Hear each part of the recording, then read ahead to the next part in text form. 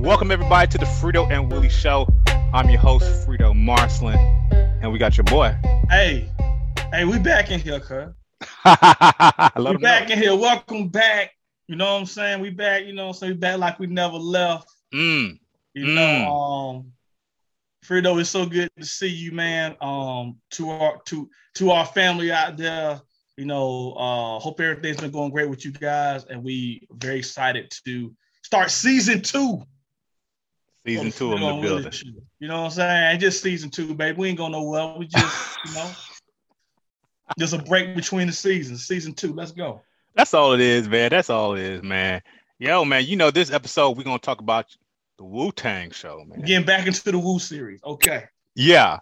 And we're speaking about episode 7, season 1, Box in Hand. I'm gonna let you know how ignorant I've been at work lately. This is what I'm wearing to work, dog. Like legit. This is how I've been showing up to work. Hold up. This boy got the Wu-Tang mask. I got 3 of them, bro. I will show another one during the next episode. So I have to go into the office like 2-3 days a week because of the work I do. Yeah. And that's how I show up. Yo. What have people in the office been saying? It's been so hilarious because I definitely have got that look, like, is that some gang paraphernalia look? But then you also get the people that are too excited when they see it. That would be me. I definitely jumped on the elevator. You jump on the elevator, people like walking, how you doing? Then that person looks once, it looks twice, it's like, is that Wu-Tang? Definitely had the guy that got on the elevator and saw it, looked back, and before you know it, was like, Wu-Tang Clan ain't nothing to F with. And like, you're looking at them and you like, then the other people in the elevator like clutching pearls and stuff. Oh. Yeah, it's been great. It's been a great conversation starter / inhibitor of people bothering me, because definitely have had people be like, you know what? And that fool is crazy enough to wear Wu-Tang. Even from other underrepresented community representatives, black and brown folk. I definitely had the black person look at me and be like, oh, for real? Oh, this what you doing? You walking up here Tuesday morning, 7:30 a.m. with the Wu? All right. Oh my gosh. Yeah, I got 3 out. I brought out the first one, for episode 7. I'll show you one of the other ones for the next episode of this we do. Yeah. Oh man, that made my day, dude. That made my day. I mean, the next step is just showing up to work with slacks and Timbs on. You know what I'm saying? That's just the next step. Yeah. That may happen. Yeah. Stop playing. I don't care. You want me to come into the office? This is what you get. I could be doing this at home, but instead, Casual Fridays are ridiculous. You just see me showing up with the Jordan 11s with the Wu mask on Fridays. It's really ignorant on Fridays. But yeah. Oh my gosh. Yo. Okay. I think this episode, for me, was themed as the Method Man episode. Definitely. That's what I think. This was the Cal episode, which basically I don't understand the title of the episode. Mm-hmm. I know Box in Hand is an incredible Ghostface song that features Method Man and Raekwon from the Iron Man album. But why is this episode not called Bring the Pain? Like, I don't understand why it wasn't called Bring the Pain. Like, it literally would make sense. Like, they're playing lacrosse, people get knocked out, everything with the uncle. Why is this episode not called Bring the Pain? They played to Cal 2.0 at the beginning. Yeah. You know what I'm saying? Yeah. They easily could have played Bring the Pain. Yeah, just call this episode Bring the Pain. Like, especially with the lacrosse thing, I don't understand. I'm sure they're probably saving these titles for other episodes, but when the episode started and when you realize this is the Shogun Method Man to Cal episode, I was like, why is this called Box in Hand? Because I just knew this would be about Ghostface and maybe Raekwon as well. But I know why it's called Box in Hand. I'm so slow, it just caught me. Go ahead. I know why it's called Box in Hand. Sure. They're moving. boxes and hangers. So that was not planned, people. It literally just hit me why it's called boxing. I mean, I didn't catch it either. So now, that's a good one. Now it makes sense. Okay, now I take back everything I just said. Boxing hand actually does make sense. Go ahead. Oh my God. Turn back over to you. Nah, but like, so I forgot that Method Man played lacrosse. You know, yeah. I forgot that. So that brought it to me. But then you see a different side of Method Man. And again, we don't know how much is because they're telling the story and they want to embellish on the story and stuff like that. But you always see Method Man as a pretty jovial guy. I know he's pretty hard. You know, I mean, all of Wu-Tang is pretty hardcore and intense, but Method Man has just always been the feel-good, I feel, person. The more lighthearted MC out of the group. Exactly. He's the one that will be busting your chops and not taking things too serious. So when you see this episode, you kind of see a total opposite of that. You know what I'm saying? Mm-hmm. You see, like, during the dude's childhood, being kicked out of his family's home and stuff like that, dealing with a drunk uncle, you know what I mean? You know, just drunk. But yeah, I got you. But I felt kind of connected, not in the sense that I can relate, but it just made me feel for your boy even more. You know what I'm saying? For that Method Man character. You know, I don't know how it made you feel, but that's for me. That's what resonated for me. Like, damn, Method Man been through a lot, and you could see all that stuff being built up towards the end where he kind of messed up his deal, you know, or trying to get a deal with a manager or the record company. You know what I'm saying? Yeah, I really enjoyed this episode because I think like most groups are cliques with hip hop. There's always that one MC that is a good entry level MC to the clique because they're probably going to be a little bit more relatable, a little bit more mainstream. For Dipset, it's Cameron. You know what I mean? To me. For Dungeon Family, it's Outkast and primarily Andre 3000. For the Native Tongues, it was Q-Tip.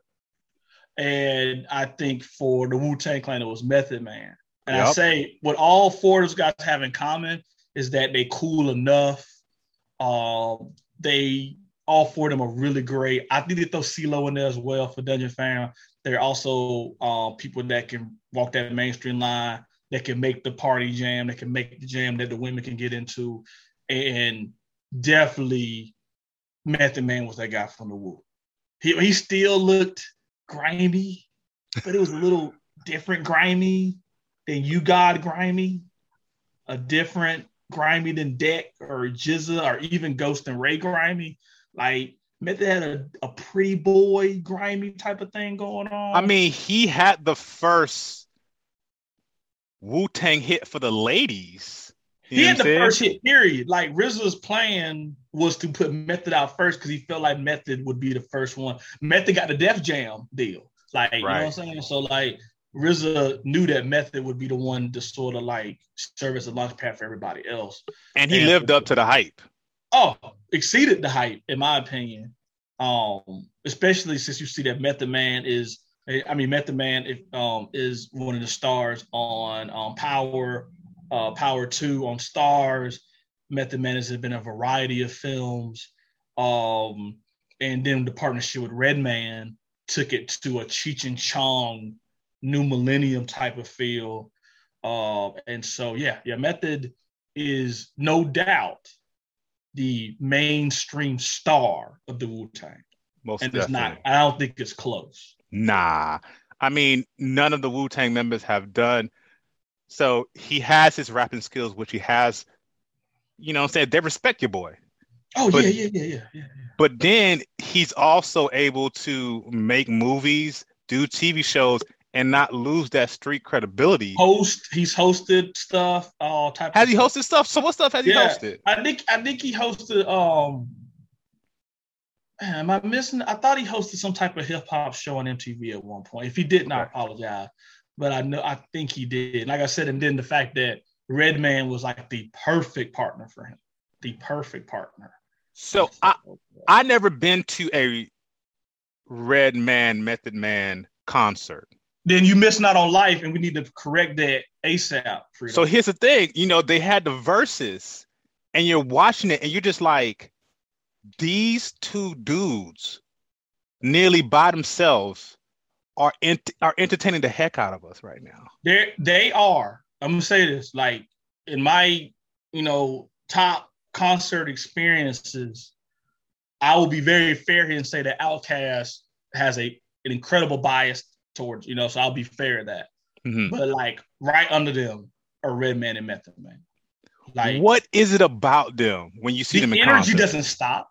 The energy does not stop. We're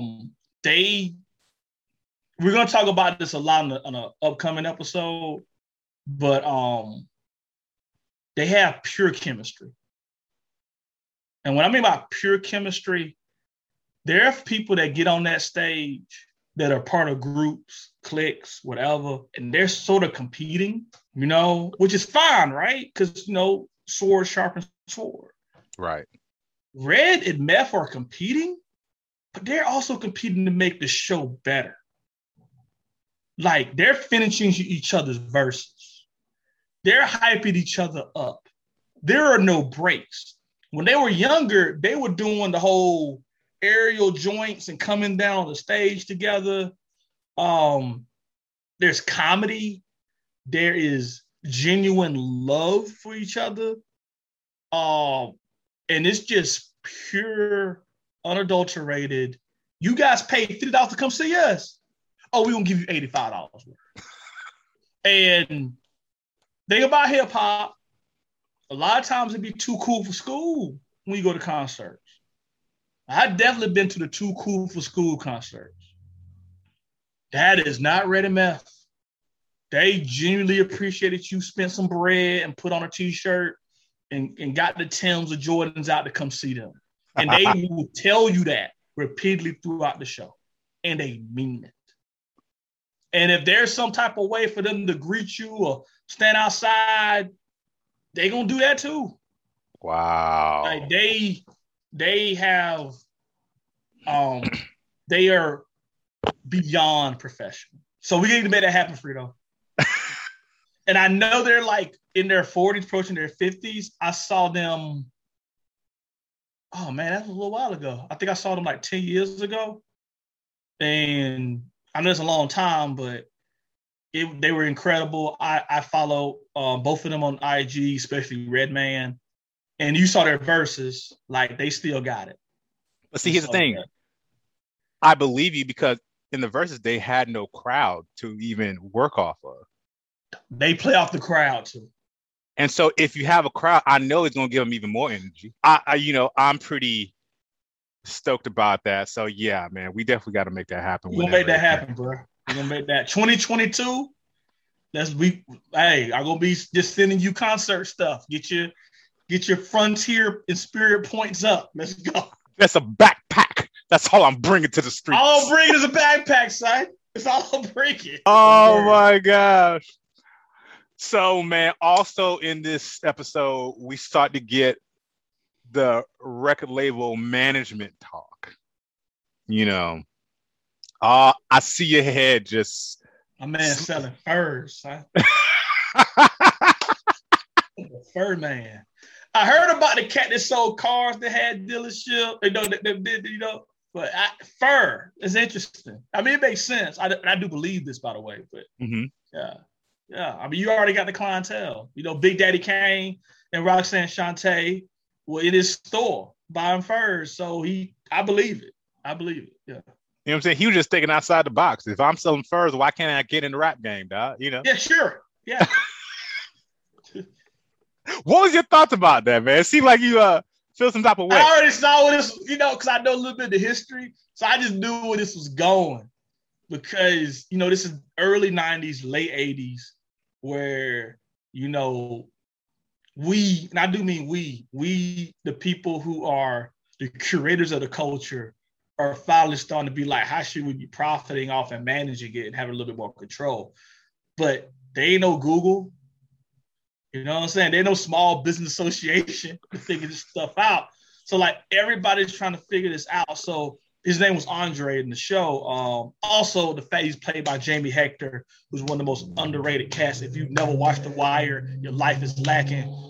My man, you know, I still know this dude, you know what I'm saying, as Marlo Stansfield. My name is my name. Woo! So I was super geeked.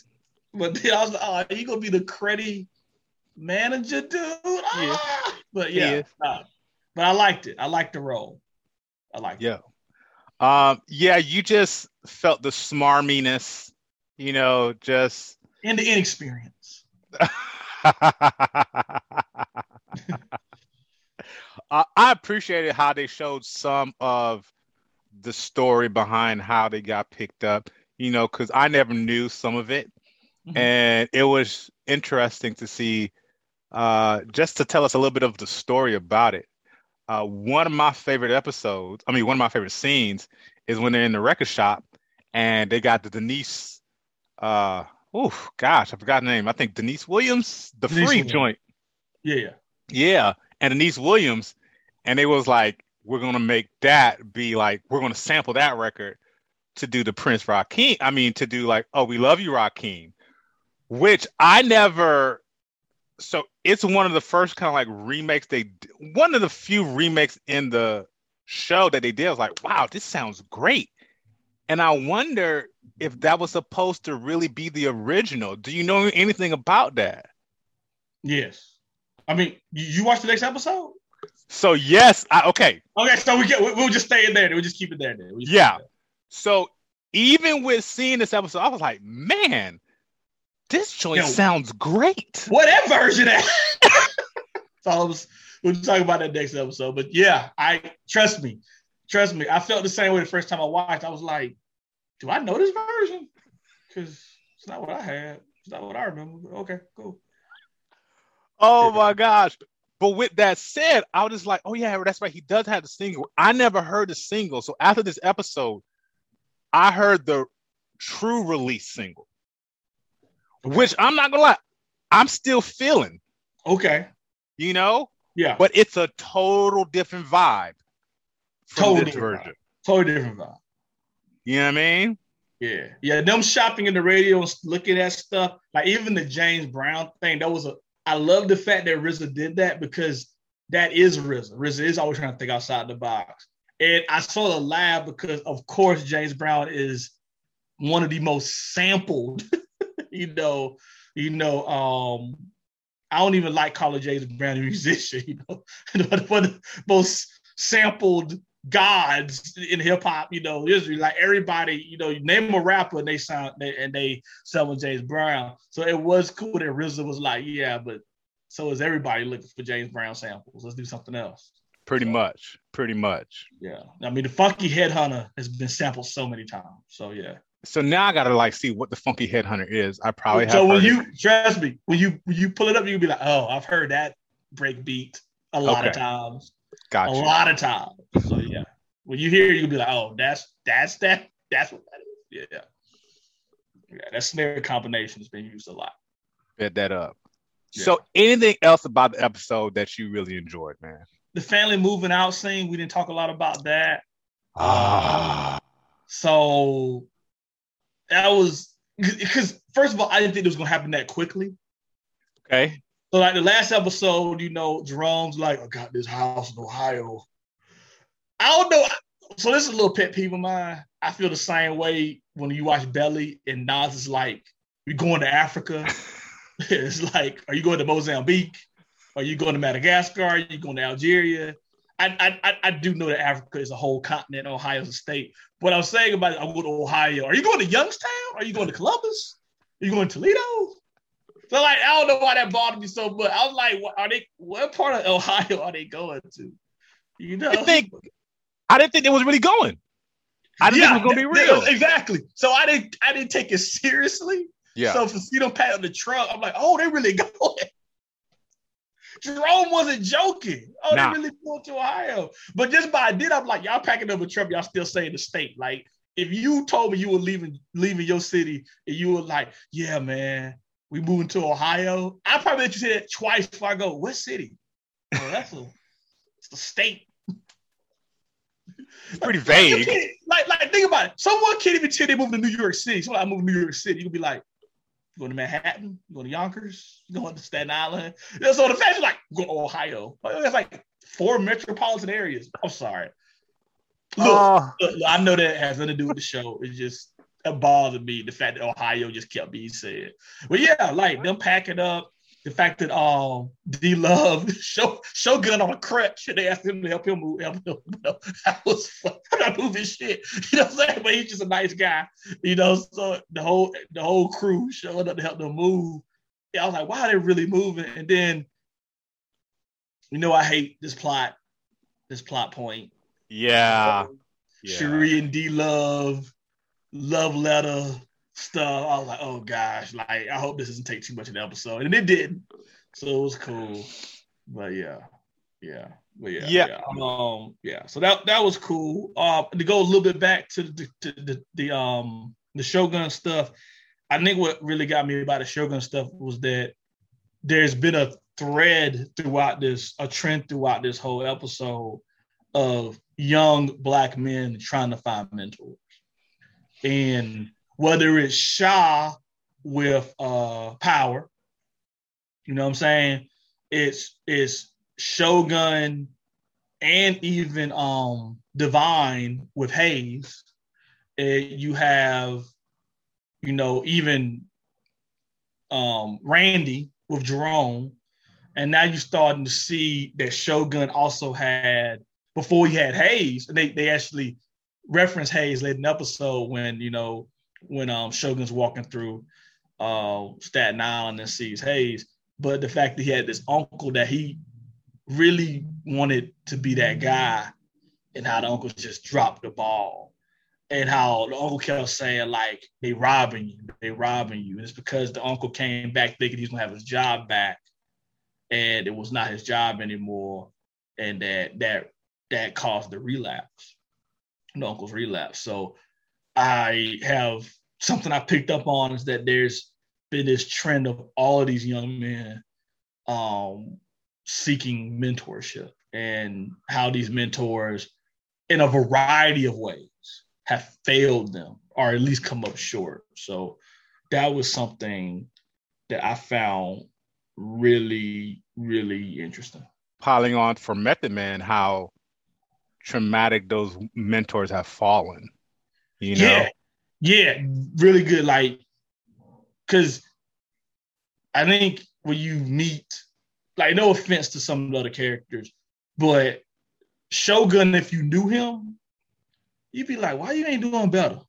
Because he just seems like, even like how Shogun takes his job seriously at the Statue of Liberty and stuff like that. Shogun doesn't sell drugs or do anything like that. So Shogun's that guy in your life, or friend or family member. You're like, dang, like, why ain't this dude doing more? Like, why this dude couch surfing and stuff? Like, he seems dependable, seems respectful. And then you're like, oh, he had dramatic loss from 2 of his mentors. And, you know, they never mention a father. Obviously, his mother had some issues. So you like, they don't even touch on those relationships. So you like, this person's had a lifelong, from lifelong trauma from departed mentors. And yeah. So let's not even forget, this dude was playing lacrosse. So he probably went to a predominantly... in Long Island. So they're doing it how it was. Method Man was living with family in Long Island, which had better opportunities. And then he moved to Staten Island. So, like, I don't know if you remember Dangerous Ground up to Cal 2, Method Man. Because I thought Method Man was Staten Island. And then I remember hearing that song. He's like, Long Island, still in my heart, baby. Like, I'm like, oh, so this is showing the transition from Long Island to Staten Island. So, yeah. So who knows what he went through being probably the only Black dude, or one of the few Black dudes in the school. You saw what happened. Like, you know, some of that was, you know, the ref ain't going to call a hard foul on Bobby No, I shouldn't say Bobby. I'm Brent when he knocks you down. But you knock down Brent, you in the penalty box. Because, you know, like you're not supposed to be playing this. Yeah. You know? So yeah, man, he's gone through a lot, man. You know? And yeah. It made me kind of sentimental again towards your boy, man. You know? And a good episode. It was a good episode. It was like I keep saying. So the hold on. Like even the intro with the Tikal and the lacrosse thing, I'm like, yo, like they really reaching their little groove. These are two really good episodes back to back. And so I'm like, okay. Still ain't better than Impossible. Still ain't better than Impossible. No. Impossible definitely is the peak so far. But the fact that they didn't follow that up with some junk. And the fact this was also a very good episode. I think they have a good story. One, because we love the Wu-Tang. Yeah. They're giving us a good story around the Wu-Tang. And I think that story is really what's the driving force behind all this. That makes sense. You know what I'm saying? And I got to give him props for that, man. Yeah. You know? Yeah. Are you ready to talk LVPs and MVPs of the episode? Yeah, man. I'm ready to do it, man. Go ahead, bro. You started off, dog. All right. You know, MVP, man, I'm going to give it to Young Method Man. You know what I'm saying? Yeah.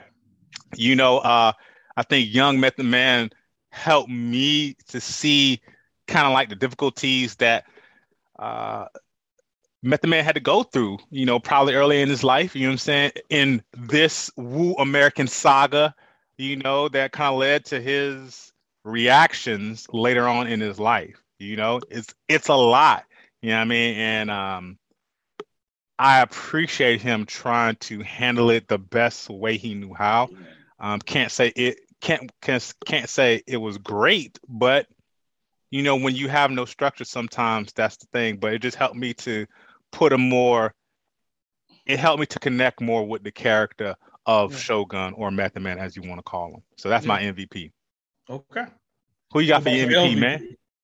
Oh, LVP, man. It was a couple options here, but so a standard option for me is Uncle Anthony, and that's Method Man's uncle when he showed up drunk to his championship game.